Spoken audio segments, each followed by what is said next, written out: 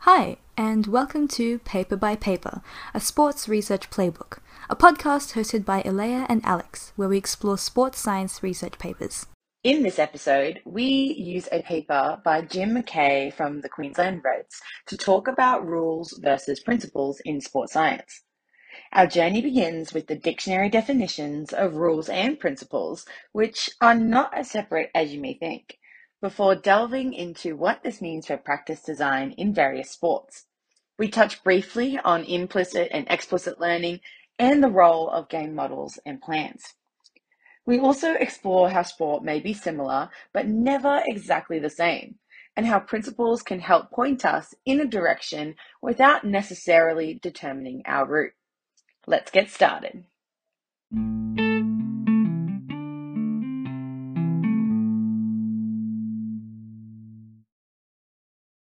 Alrighty, welcome back to episode 2 of the Paper by Paper podcast. This is so exciting.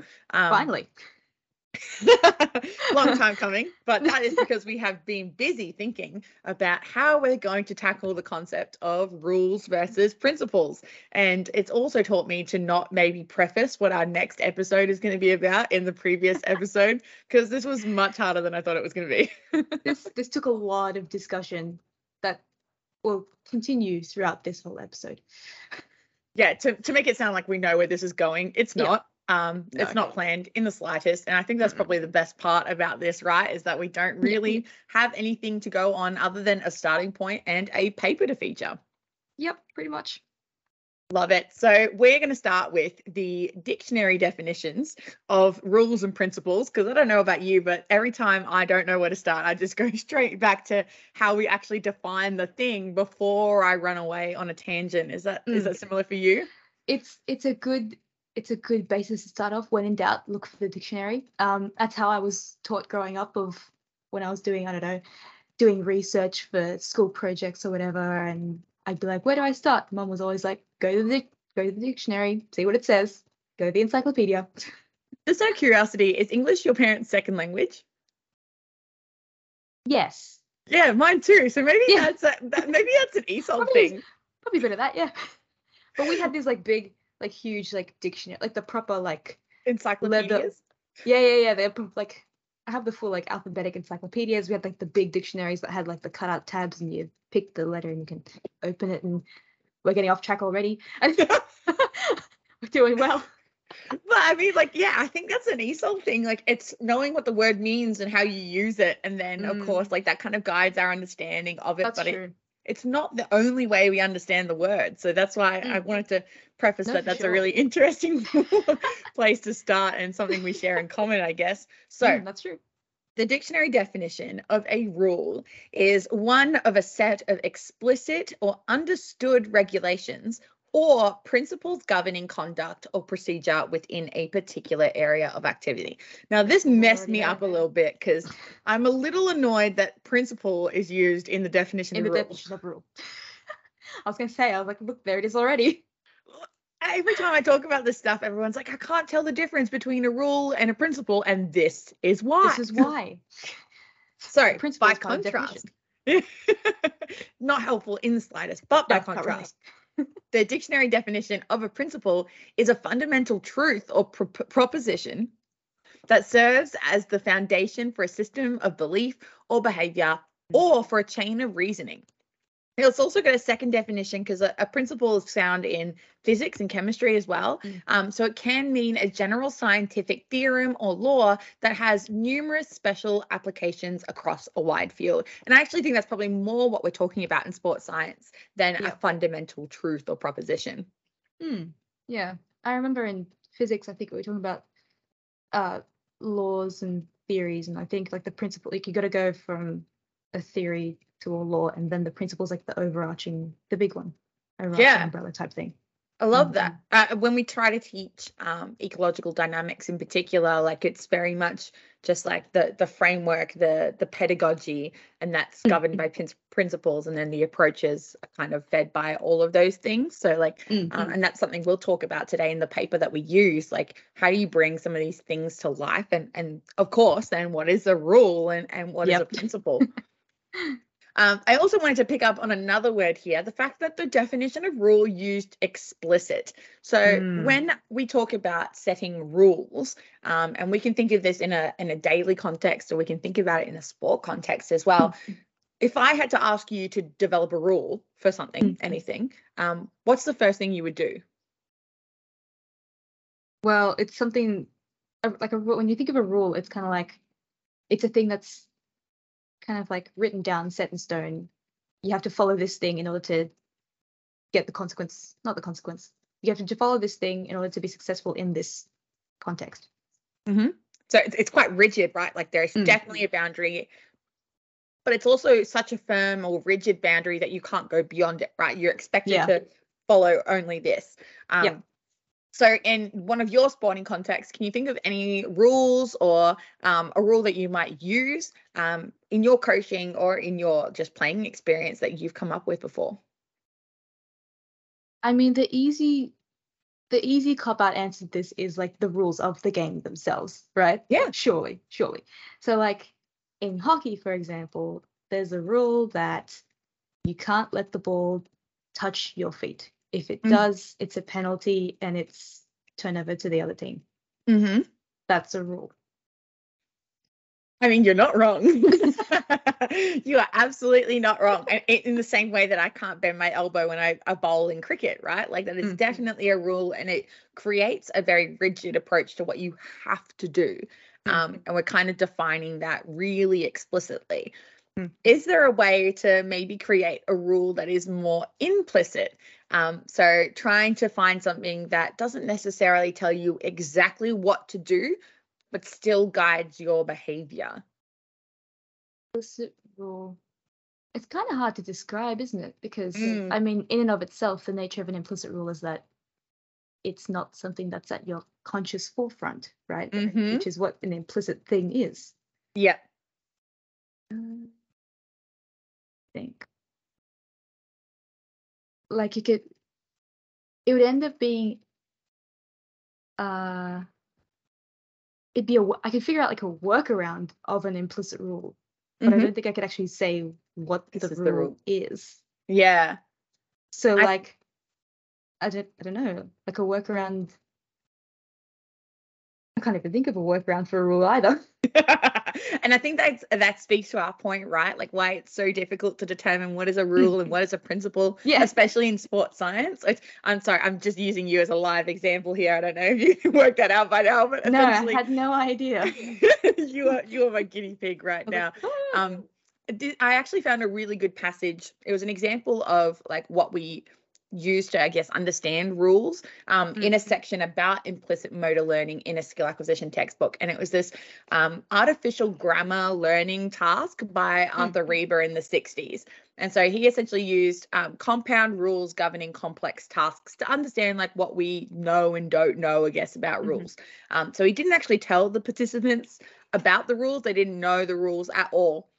But they were later asked to determine whether or not unfamiliar examples of the task actually followed the same rules that they were following. And despite not knowing what the rules were, they were surprisingly accurate at being able to say this did follow the rule. And so he considered in that context then that like implicit learning is like the accrual of knowledge that, you know, there are actually processes and you are capable of anticipating, I guess, that process without necessarily knowing what that process is. So can we maybe use this as our line in the sand between rules and principles to be like, you don't have to be explicitly aware of the rule. And there still may be rules that exist that we follow. And so when we try to use a principle instead of a rule, like maybe we are still following rules. We're not saying rules don't exist or we're not using them, like stop using them. It's more like it's very hard to draw the line, but maybe there is like a tentative line in the sand, I guess, that rules can be implicit, and we won't be able to tell you what they are or why we're following them. But that doesn't necessarily mean that's our only option, I guess, when setting tasks and trying to encourage learning in sporting contexts. I think it's an interesting thing to ponder, right? Like, really interesting. I love that example of how these participants could tell you exactly why it did or didn't follow the rule, but couldn't actually tell you what the rule was in and of itself. I find that really fascinating. Because it's like, very right. Yeah. I think there is something to be said that being conscious about something, but then still being doing something, they don't have to happen at the same time. And like maybe, if anything, a lot of the ways that people test implicit learning in particular is like dual tasks, right? Trying to distract your working memory to see if you can still do the task. And one of the things that I think the foundational, almost like traditional approaches to skill acquisition always maintained was that as you go along, you have less like cognitive processing required. The more skilled that you become, the more expertise you gain. The autonomous. Exactly. Yeah.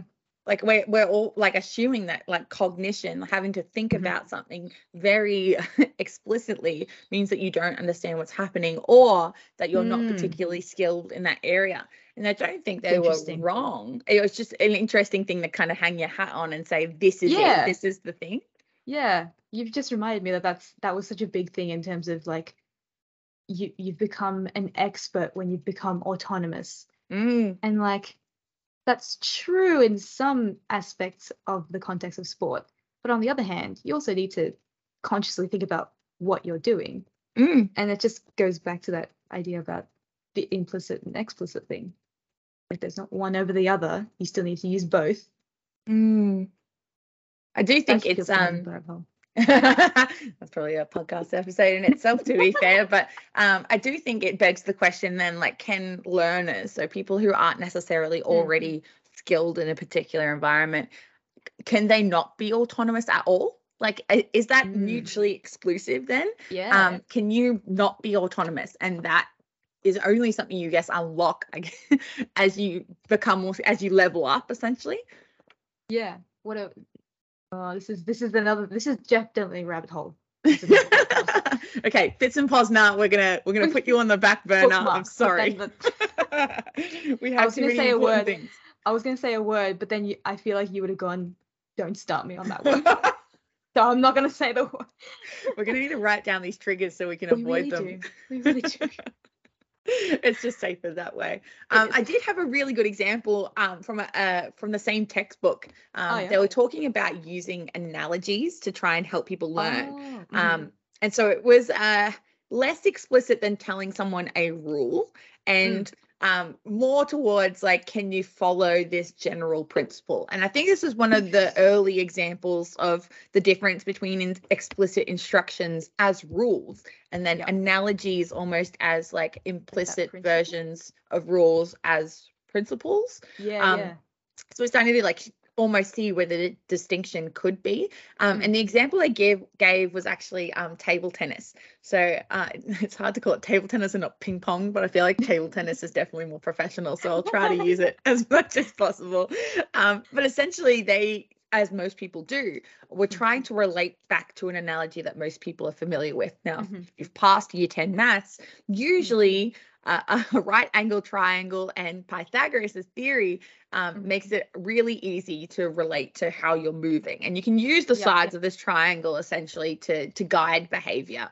And so a lot of people use this triangle and the sides in particular to guide hitting the ball. So they were saying, use the hypotenuse and follow that path with the racket itself, or paddle, I guess. I think it's paddle. With the paddle to actually hit the ball and meet the ball towards the top of the triangle. And for those who are listening and not watching, I'm literally doing this action as I'm talking. I can actually see Alex just hitting the paddle. practicing a It's on the top spin. hypotenuse.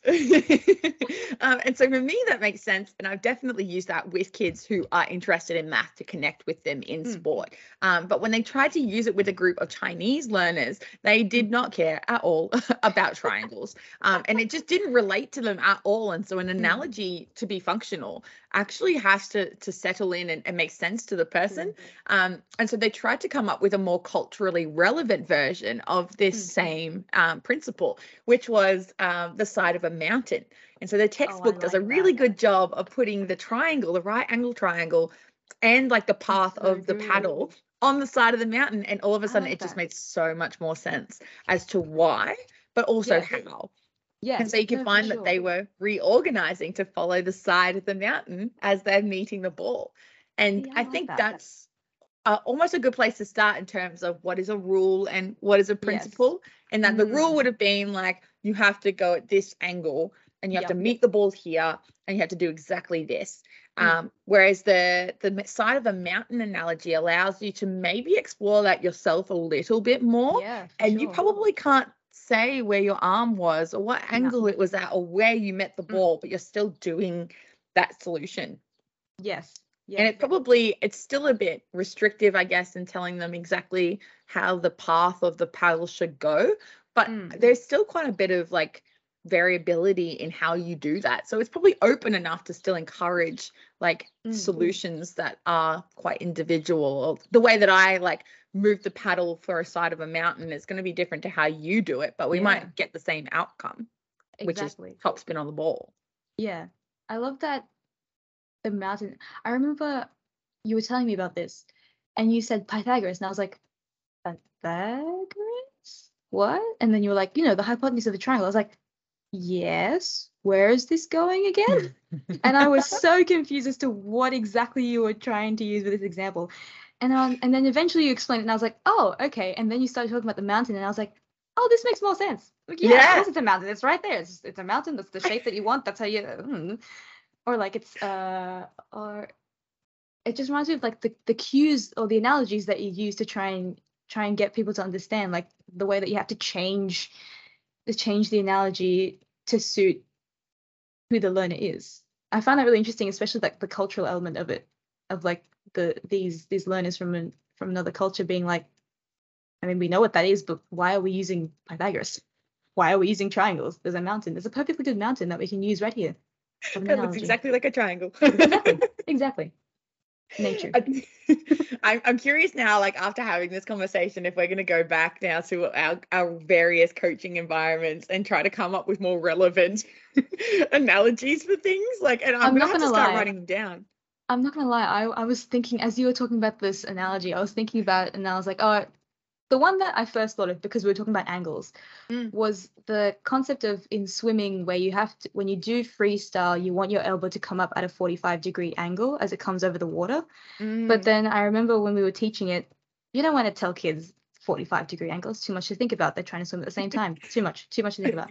So we'd always say you got to like a shark fin to come out of the water. So it gets them up at that, close enough to that angle and then gets them over. But then the similar thing of like that, the fact that using that shark fin analogy means that kids who have probably something like, I don't know, different length of limbs, for example, will get different angles to get their arm up and over the water.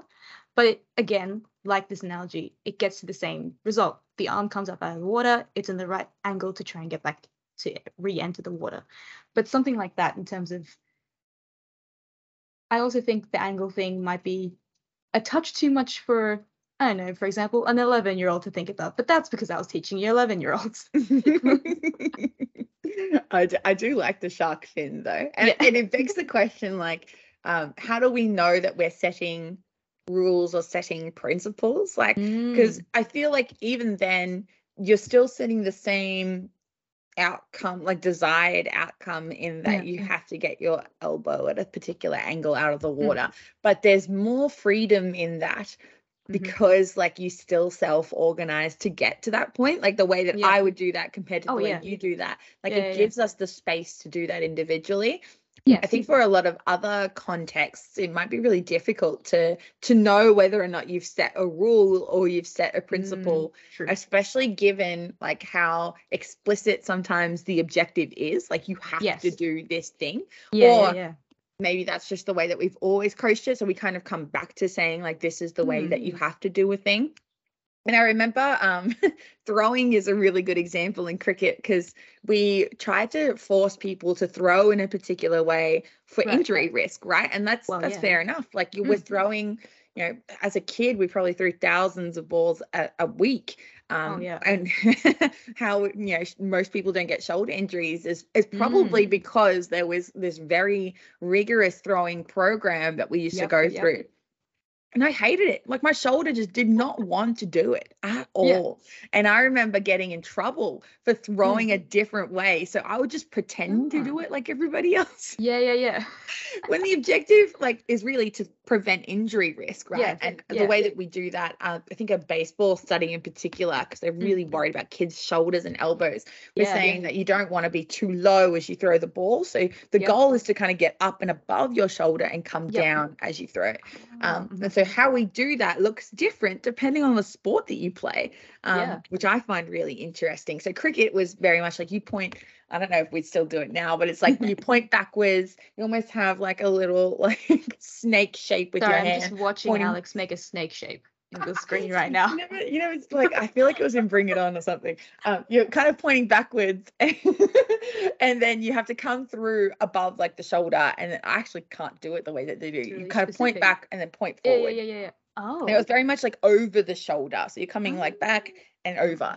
Whereas in baseball, we kind of, I in particular, not every baseballer does this, but you use like a rotational force as well. So your elbow's still above the shoulder, but I use that rotation to give me a bit more like whip at the end of my throw, and I can use that to my advantage. And I liked that so much more as a kid when I worked it out. Like I found it, I was like, ooh, I could do this all day. Like it's quite comfortable actually, and I quite like this. And so I stuck with it until I got in trouble. And I used to go to like state training. They're like, what are you doing? You should be throwing like this. And I hated it. Like it just stopped me wanting to explore different ways to do things. And I just didn't understand, even as like a 14-year-old, I was so obnoxious and being like, why were you forcing me to do this? Like I'm still doing the same thing, right? I'm getting the same outcome. And I look at it now and think maybe I was always destined to be a skillac if I was that questioning of traditional approaches to coaching. This is just not that I believe in destiny, but I have a question for you then in terms of that. As a kid, did they tell you that the reason that they're teaching you this was to prevent injury? I don't think so. I think they might have called it prehab. So like the training that you do. As a kid, would you know what that means? I mean, as a 14-year-old, I remember throwing medicine balls into the ground thinking it was going to make me a better bowler. and we used to do like boxing and stuff as well before as a warm-up. Yeah, some crazy stuff. But no, I think it wasn't only until like under 18s level maybe where they started treating us like adults, I probably think is the best way to explain it, in that you probably got more of the story as to why. Other than that, it was probably just based on conformity. Like if everybody does it this way, at least then we're probably helping most people. And I think the FIFA 11 is a good example of that, right? Where if everyone does this warm up, then we're doing a great job of making sure people reduce their risk of knee injury, and then you find out that no one's doing the warm up properly anyway. Which is the most depressing body of research, is when you come up with something that's really helpful and no one does it. No one uses it. Not in the way it was supposed to be used. No, unfortunately not. Do you think if you'd been told earlier that, hey, we're doing this so you don't get injured, you'd probably be less kind of what's that word? Like less butting heads with the concept of it? Like if you were like told, obviously using terminology for like the kids would understand, not being like, this is prehabilitation for your not the prehab. Oh, I'm just laughing thinking about it now, being a 15-year-old and somewhat knowing what prehab is. I'm curious if whether or not, because I don't think telling someone to put their elbow above their shoulder as they throw works. And it comes back to that explicit rule, right? Like it's an instruction.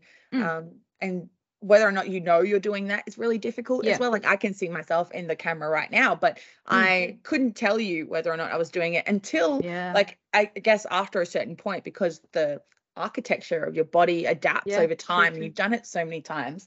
I can tell if I've thrown too low or if I've like definitely gone below the shoulder in a particular way, because we were built up like that. They definitely made sure that we would do it. But I'm curious if, whether or not telling us like it's to prevent injury, we want like a high back lift, I guess, or a high release point means that we would have naturally explored those anyway as guiding principles rather than rules. Like to tell us exactly where to go and what to do versus like, I want the ball pointing back and I want my arm to come through over the shoulder. Yeah. Is that enough of a principle, I guess, instead of a rule to still guide the desired behavior to keep people safe? I mean, it reminds me of when we were having discussions about this podcast and planning this podcast. I think there was an example you gave about a rule and a principle where like a rule might be don't open the third drawer of this kitchen, but you don't tell the child why. But the principle is there are knives in there, knives are dangerous, don't open this drawer. But you only tell them the rule of don't open this drawer. So if they see a knife on the countertop, they don't know that it's dangerous. Yeah. That especially came into it when you were talking about like the idea of injury prevention, which I thought was quite interesting. So that's what it reminded me of. I've never thought of those two things being connected. I'm pretty sure like Carl Woods said that on a podcast once and it stuck with me. But I actually told my parents that same rule and principle example, and it's hilarious how they responded. So sorry, Mum and Dad, but essentially we were talking about the difference between a rule and a principle, and I used that example and they totally understood, right? Like, yes, saying don't open the drawer is not the same as saying don't open the drawer because there are knives and you can hurt yourself.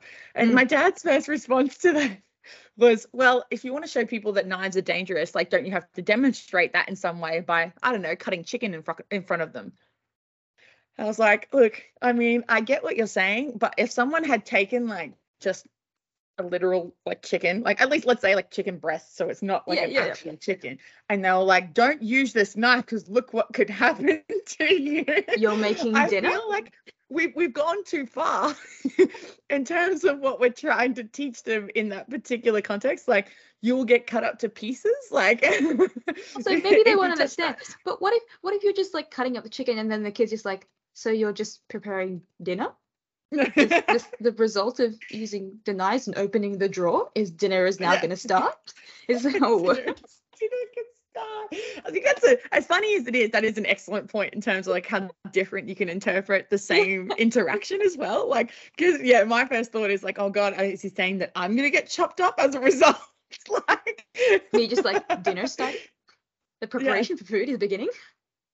I need this implement for that. And I think, it's the difference between like understanding really like, you can almost go back to knowledge of and knowledge about, right? Like being able to tell what you would use it for, but also like what it is. I do think there's a clear difference between those two things. And so how many times have we accidentally, I guess, given people the don't open the drawer rule when really we meant, I want you to be safe around knives. Yep.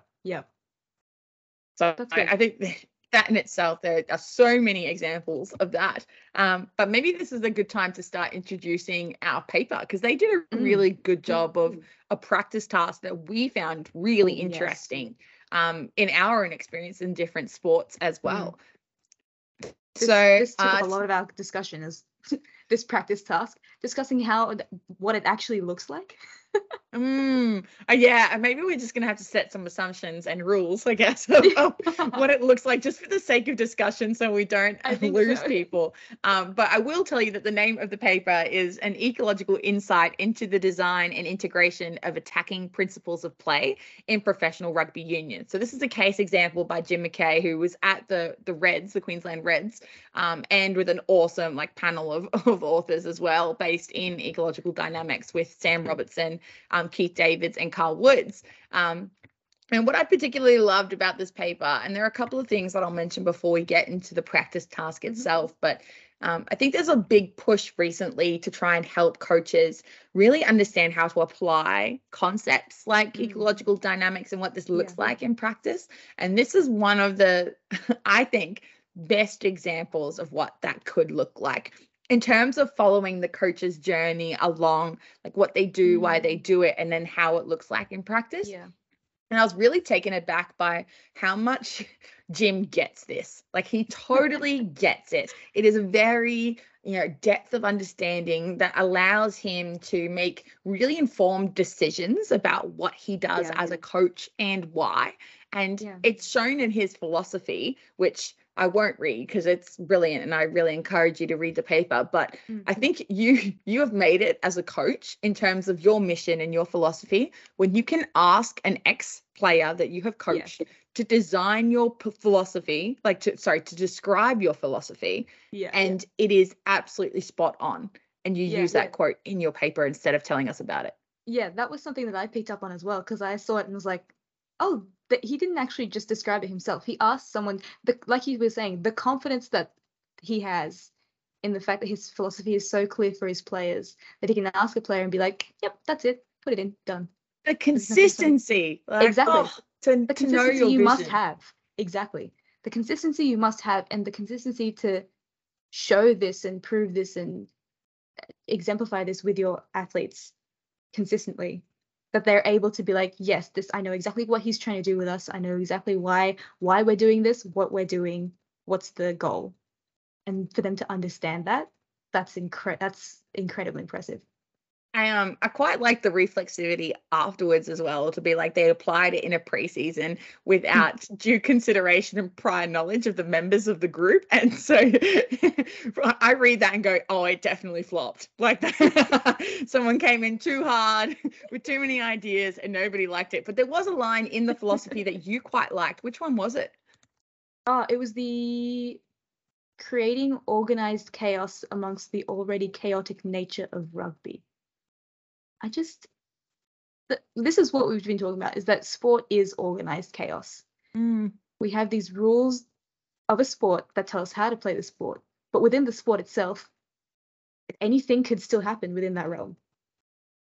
I just love the idea of organized chaos as a description for sport. I think it's just perfect.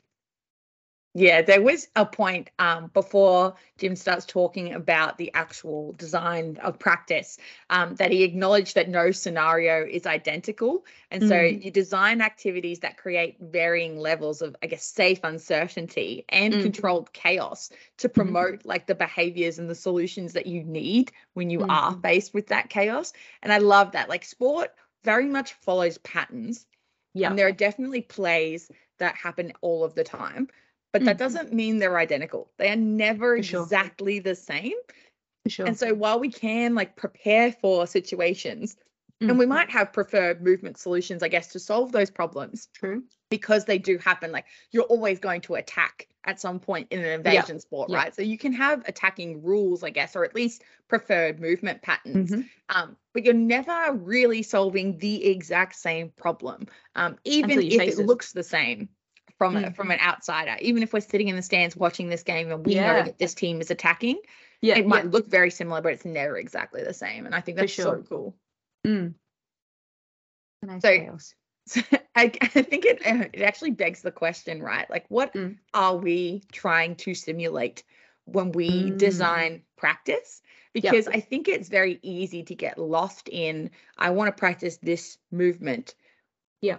Either as a pattern or as a solution to a problem, but we kind of take pieces, I guess, or expected versions of what we think will happen during the game, and we isolate them so that we can practice them over and over again.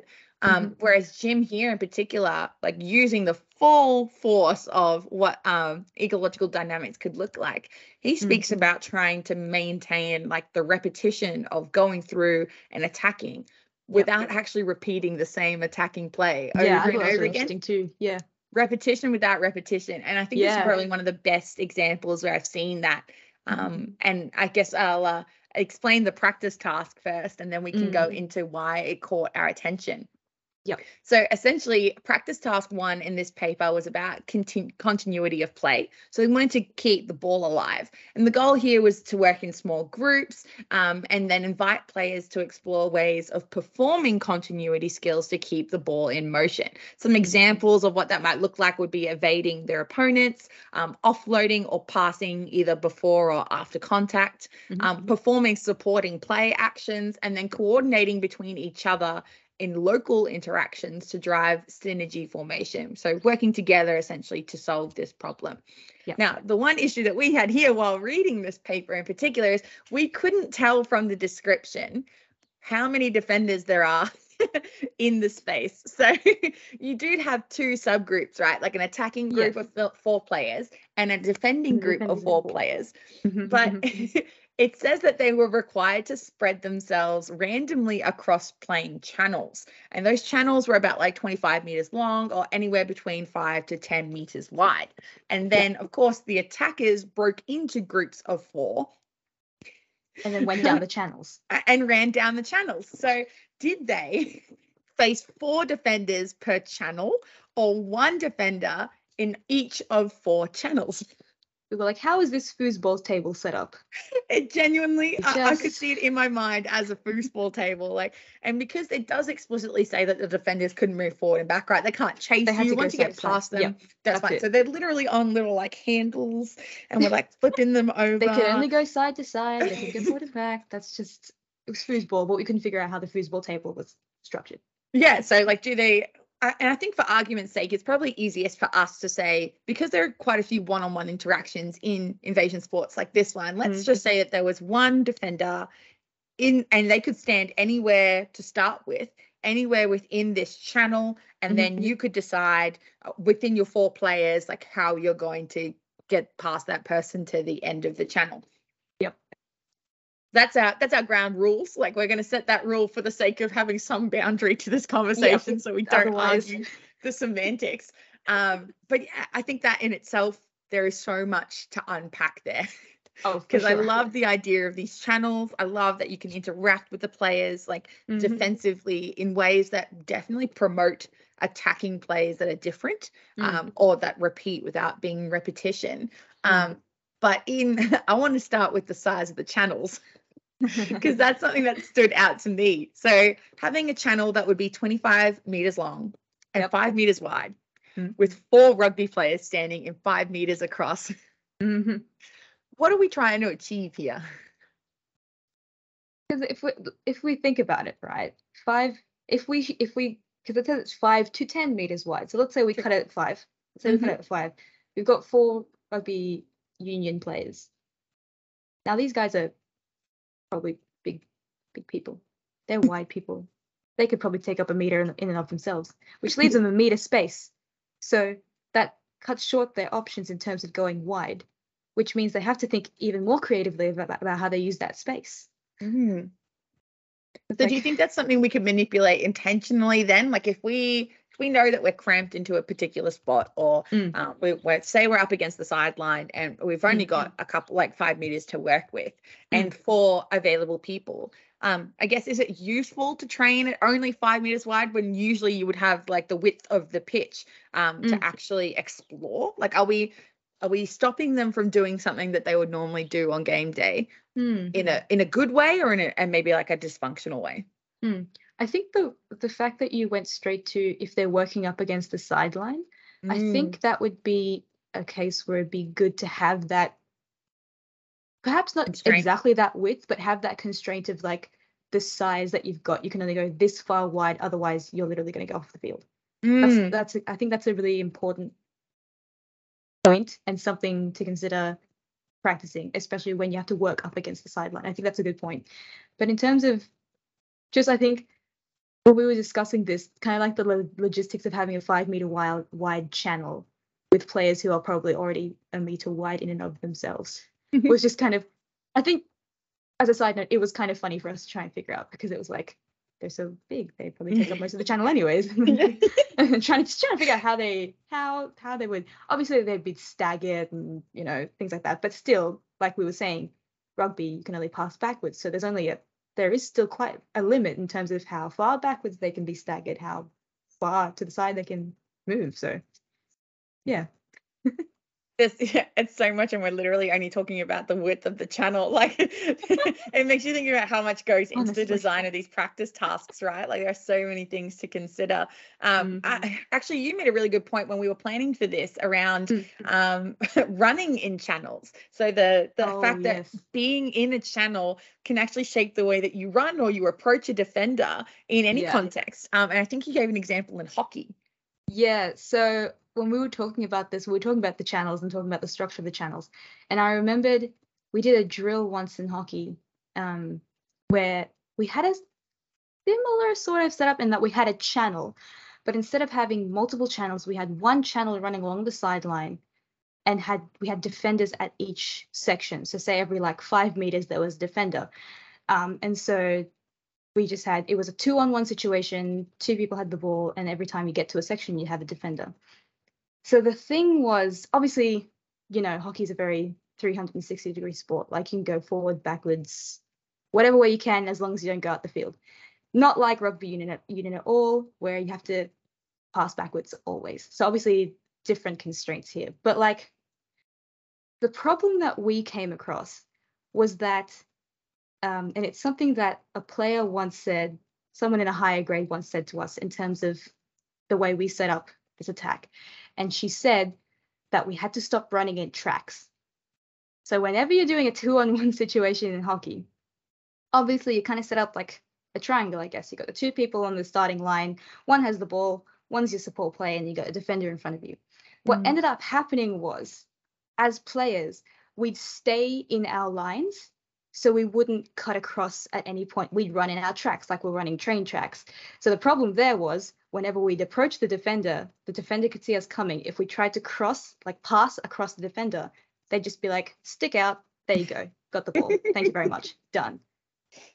So the problem with like running in tracks, whereas like I was saying, hockey is such a 360-degree sport. We could have gone backwards. We could have gone 3D, to be honest, have a little like overhead over the top, but slightly dangerous. But anyways, but like the fact that as players approaching this problem, we didn't think to start using more cuts or cutting earlier or cutting behind or even just thinking of cutting was such a problem. So I remember it was something that as a hockey player I think about, but obviously as a rugby player they don't always have that option. There is option to cut.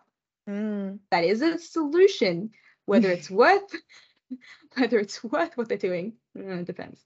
But yeah, and I think the positioning of the defender as well is something that we spent quite a bit of time talking about in terms of what do we do because they were able to stand wherever they wanted, but they couldn't move forward or back. So the way I pictured it, again, foosball table style, is that you might have staggered defenders.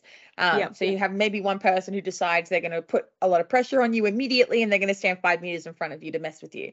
Or you might have someone who like stands in the middle of the box, which I think most people would probably do. So you have a bit of time either side. Or they could stay right at the end of the box to like try and mess you up as you're just about to solve the problem. And I'm definitely a mid person. Like, I probably just would have stood in the middle of the box because I'm not really thinking about how I can put defensive pressure on. And I'm curious whether or not, and I'd like to think as professional rugby players, they probably didn't, but as someone who is a complete rookie in terms of rugby, I probably would have approached that defender exactly the same way, depending on where they were standing in the box. And I mean that for the person in the middle, I would have used say they're at the 10-meter mark. I would have used the maybe 7 meters in the lead up to them to maybe come up with some sort of synergy with my teammates to get around them.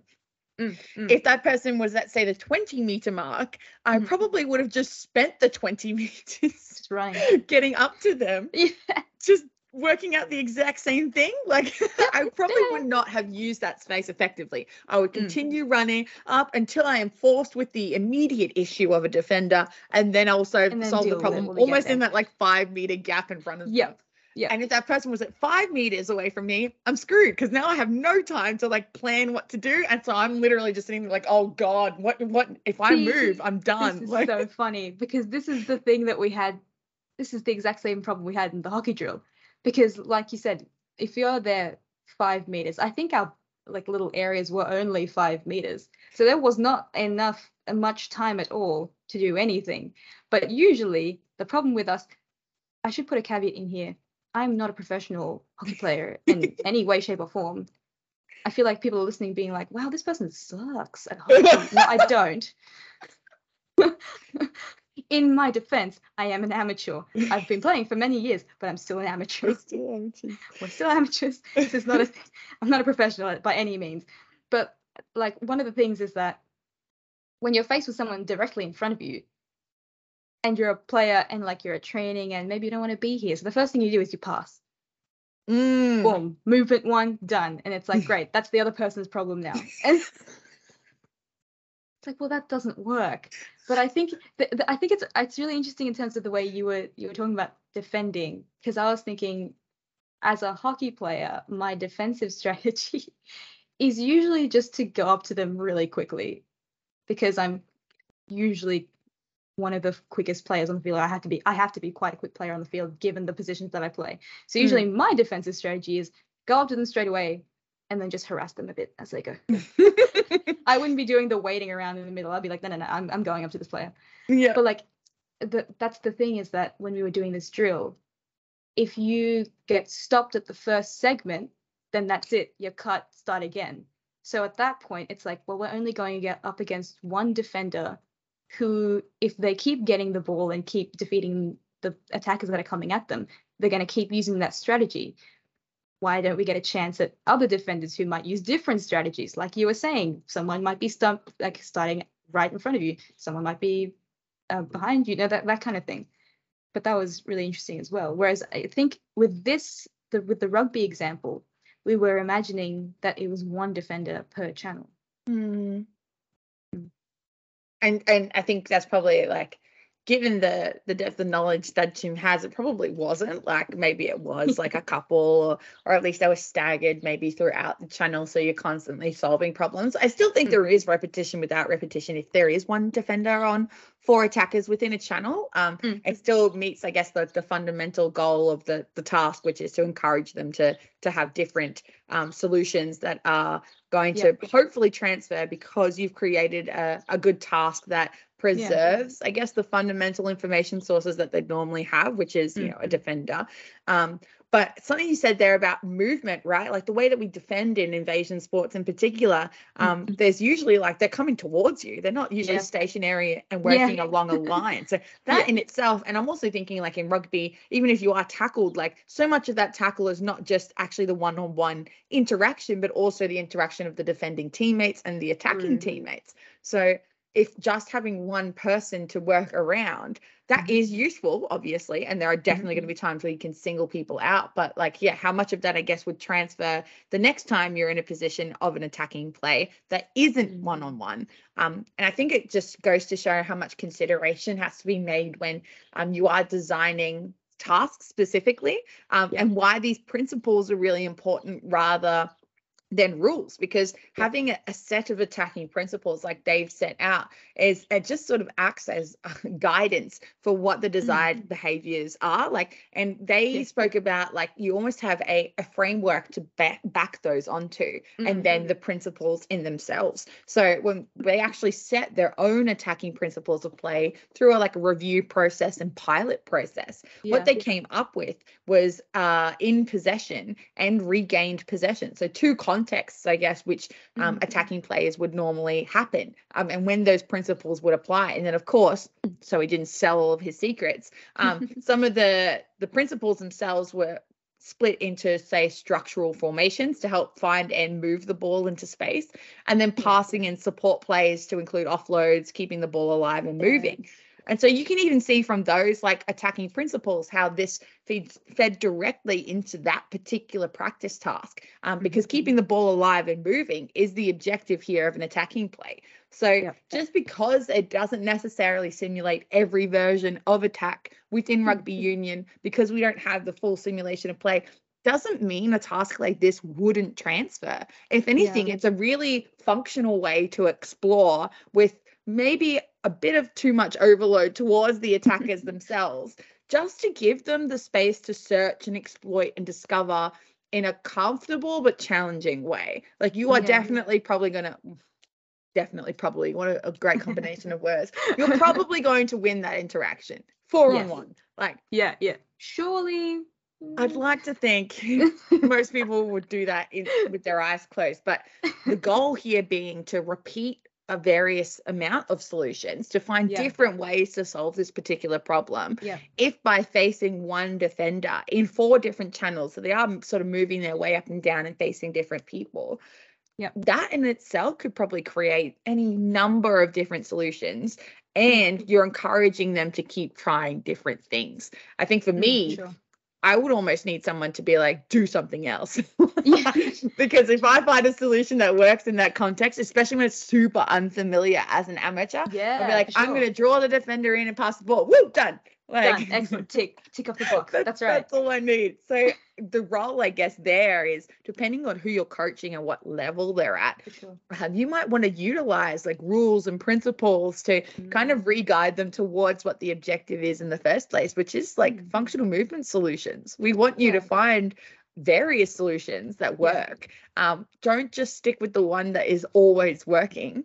But also like don't give up on a solution just because it didn't work straight away. That's it. That's true. I find it really interesting in terms of the goal of this task in particular. Whereas like the goal of this task in particular is to keep the ball alive. Whereas the thing that they're actually training for is attacking strategies and attacking structure. And I think it's really interesting that is the thing that he's identified, that this is the goal for this task in particular, and this is how you can see how it fits into, like you were saying, Alex, like how you're breaking down like how it fits into attacking structure, and how you can see that the elements of this task in particular and the solutions that players come up with in this task can be applied to the overarching idea of attacking structure and attacking strategies and attacking game plan. Not every coach is going to be able to do this, and especially at a professional level, right? Like literally half of the paper is him just developing the attacking principles of play and making sure that these match, the game models, the game plans that other teams have, so that you're not just doing it in isolation. It'd be cute to be like, oh, this is our version of play, and then you come up against someone who could shut it down in a heartbeat, and you've got nothing. And also the problem of setting too rigid rules and principles, right? Like if they are rules, if they do govern exactly what you need to do and it doesn't work, then you're very much just left at the deep end wondering, how on earth am I going to solve this problem now? Which is why I think we've moved towards, solving problems as the basis of what we're trying to achieve with skill acquisition, rather than acquiring movement patterns, because the chaos of the game demands it. You need to be able to adapt what you're doing. So don't become too focused or locked into the way that you move, when realistically the best problem solvers are the ones who are going to succeed. And so I guess that leads us to a point where it's like, how do we then, like working in communities in particular, how do we then use this stuff without necessarily needing to go back and do homework and research everybody's patterns of play, when a lot of times and in a lot of sports there are prescribed game models and plans that exist. So are those inherently bad because they prescribe what to do, or are we maybe just relying on them a little too much? I find it really, really interesting in terms of it varies between sports, because I find that there are a lot of sports that rely on the examples that I thought of while you were talking about this was that sports like NFL that have they've got their game plans, they've got their game, well, maybe not game plans, but they're like offensive strategies, defensive strategies, and a big part of NFL is watching the team you're going to play and breaking down, how do we break down this play? And I think with sports like that, it's such an important thing to have that game plan and know how to break down that game plan. I find it also interesting though, because as I was saying that, I remembered, all sports do this. They look at the opposing team and they figure out how the team, what strategy that team has, and then try to break that down as well. But like the way they break it down is not a game plan exactly. It's kind of like the example I'm trying to use is that, say, I don't know, the Kookaburras or the Hockeyroos, they watch someone like, I'm going to get this wrong, hockey fans, don't come at me. But I don't know, say India's playing a high press, or they're playing like a really, really, like really strong, aggressive press. And so, well, how does the Australian teams therefore kind of account for that? How do we format the players? How do we make sure that athletes are moving in the way we want them to move around the field to kind of account for that? It's not a rigid, right, if they're aggressive at us, we're going to stick on them like this is exactly how it's going to be set up. We can see this happening. But again, like a game like NFL, which has that rigid structure as well on field, they're in the lines, and just the differences in the sport would affect how this gets put into play, I guess. Yeah, and as you're saying that, I remember being at a sports tech conference, and they have a ridiculous amount of data on penalty kicks.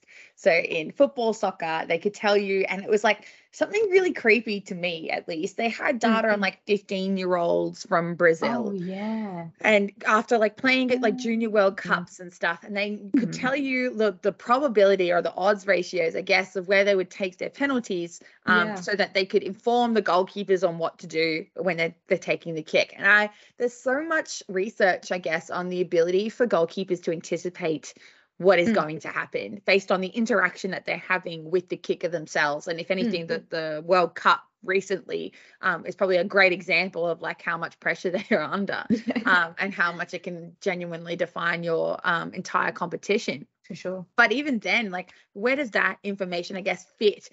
Knowing exactly where someone is going to take their kick, because I remember someone critiquing Harry Kane's penalty shootout on Twitter. Like the Twitter warriors were on full force for all of the penalty shootouts, and everybody knew. They're like, obviously this guy kicks like, I'm probably gonna get this wrong, but like top left corner as the kicker. Yeah. So if everybody, in air quotes, knows that, if the entire of Twitter knows that, why would a goalkeeper dive to their left or the kicker's right? So is it really that simple to say, well, 90% of the time he goes to this particular place? Like, why not just stand there then? If it's that certain, just set it up like that. Why not just stand in that corner and put your hands up and close it on and see what he does? Like, I do think it will never get to that point, and I totally understand why. But it just begs the question, like, what is the role of that information in itself? And if you have it, how do you use it effectively? Because there was a really great, like in just passing conversation, there was a really great line where someone said, I think principles help us in a direction, but they don't actually determine the route that we take. Whereas game models, game plans, they do determine that route. So where is the expert performance in that if everything is decided with an analyst in a video 3 days before the competition? Yeah. What's the point? Of course, we're playing devil's advocate here, obviously. But like, there is obviously a place for performance analysis and seeing how a team generally reacts. But coming back to the point of like, sport is organized chaos. Like, yes, they might do this, but there is always opportunity. There's always a chance that they might not. And that's the point of sport.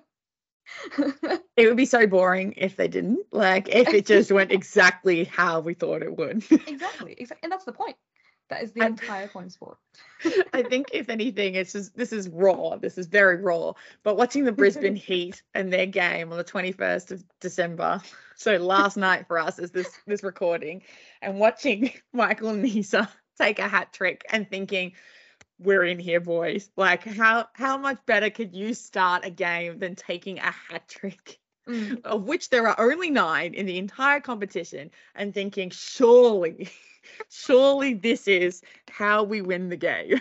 And then to go on and lose. It's like, as heartbreaking as that is, as a Brisbane Heat fan, it kind of just goes to the point of like, you have no idea how this game is going to go. And you can obviously have all the percentages in the world and all of the data in the world, but I guess it is a balance here of, as practitioners and I guess as sports staff, how do we balance what we rely on in the moment, because we can absolutely use that information to our benefit, and it might shape the way that we prepare for the weekend. And that in itself is absolutely brilliant in terms of being responsive to who you're up against and what you know about them. Yeah. But it is also what you know of playing the game in that moment that should probably not quite override, but maybe carry a little bit more weight in terms of how you respond to that.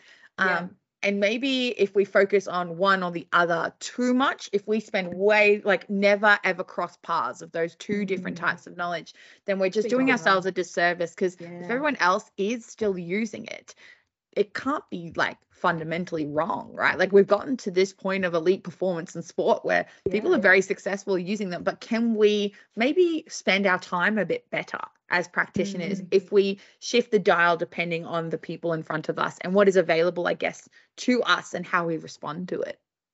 For sure. I think that's very, very interesting. In terms of like what we were talking about of organized chaos. Yeah. Like, there is an organizational aspect to it, but fundamentally at its core, there is chaos. There is chaos in sport always. I know. It's just very interesting. I think going back to the definitions of rules and principles and how you can take bits of one and the other. Like, principles are always in rules. We can see that from the definition itself, which uses the word principle in it, which is annoying, but it goes to show that you can't, sometimes you can't have one without the other. Like, you have to manage both. Yeah, so I guess as practitioners then, like, we kind of need to understand maybe to a bit more depth than others if we're in charge of the development of other people. Like, what are we doing and what are we saying, and how is that really shaping the behavior of the people in front of us?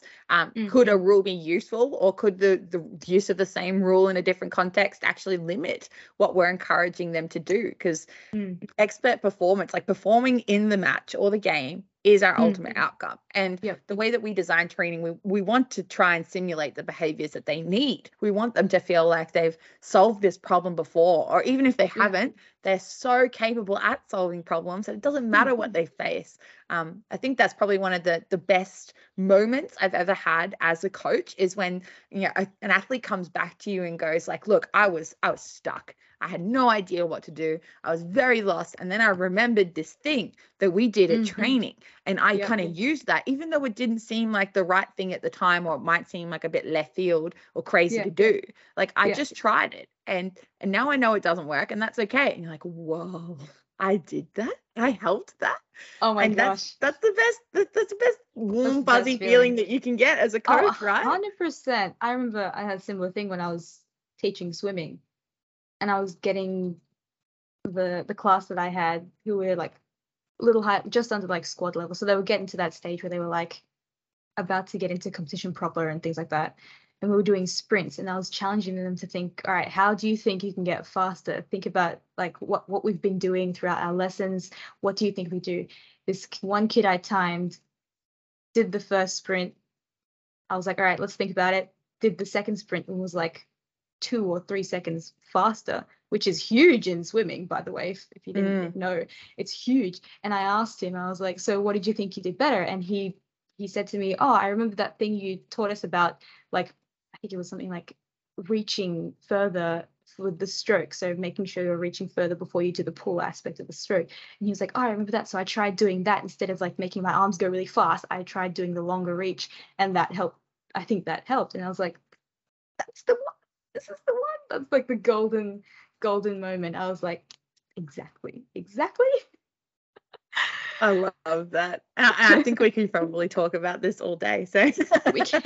That was a very full circle moment, I think, of coming back to those definitions and realizing maybe it isn't about separating them. Maybe it's just knowing the part that they play, I guess, in our practice. And then using people who are, you know, absolute experts and still critiquing what they do so we can understand it better. Like, I love that. It would be very easy to hold this amazing paper, and like, don't get me wrong, I bloody love this paper. Very cool paper. But there's still so much to talk about to help us know better how to practice like this. And so maybe a nice little concluding remark on a topic like this is that people will do things amazingly well. And it might be tempting to emulate that word for word.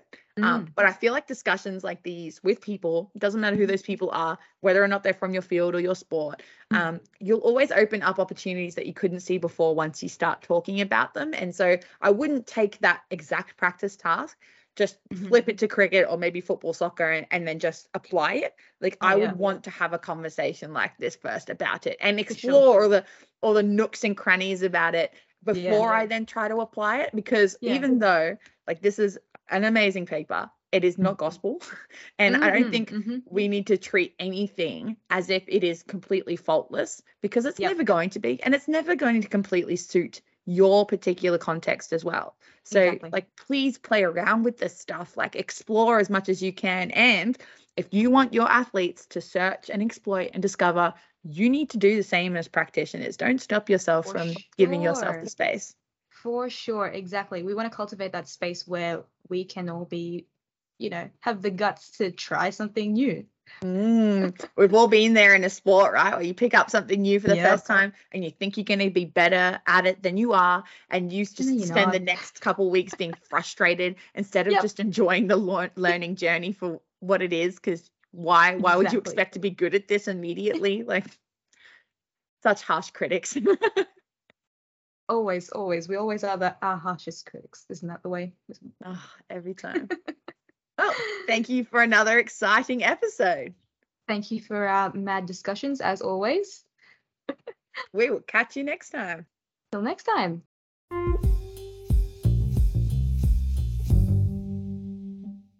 Thanks for listening to this episode of Paper by Paper, a sports research playbook, hosted by Alea and Alex. For more about your hosts, you can check them out on Twitter. You can find Alex on Twitter at skillaclascu, and you can find Alea on Twitter at ylmariano. Thanks again for tuning in, and we'll see you around the grounds.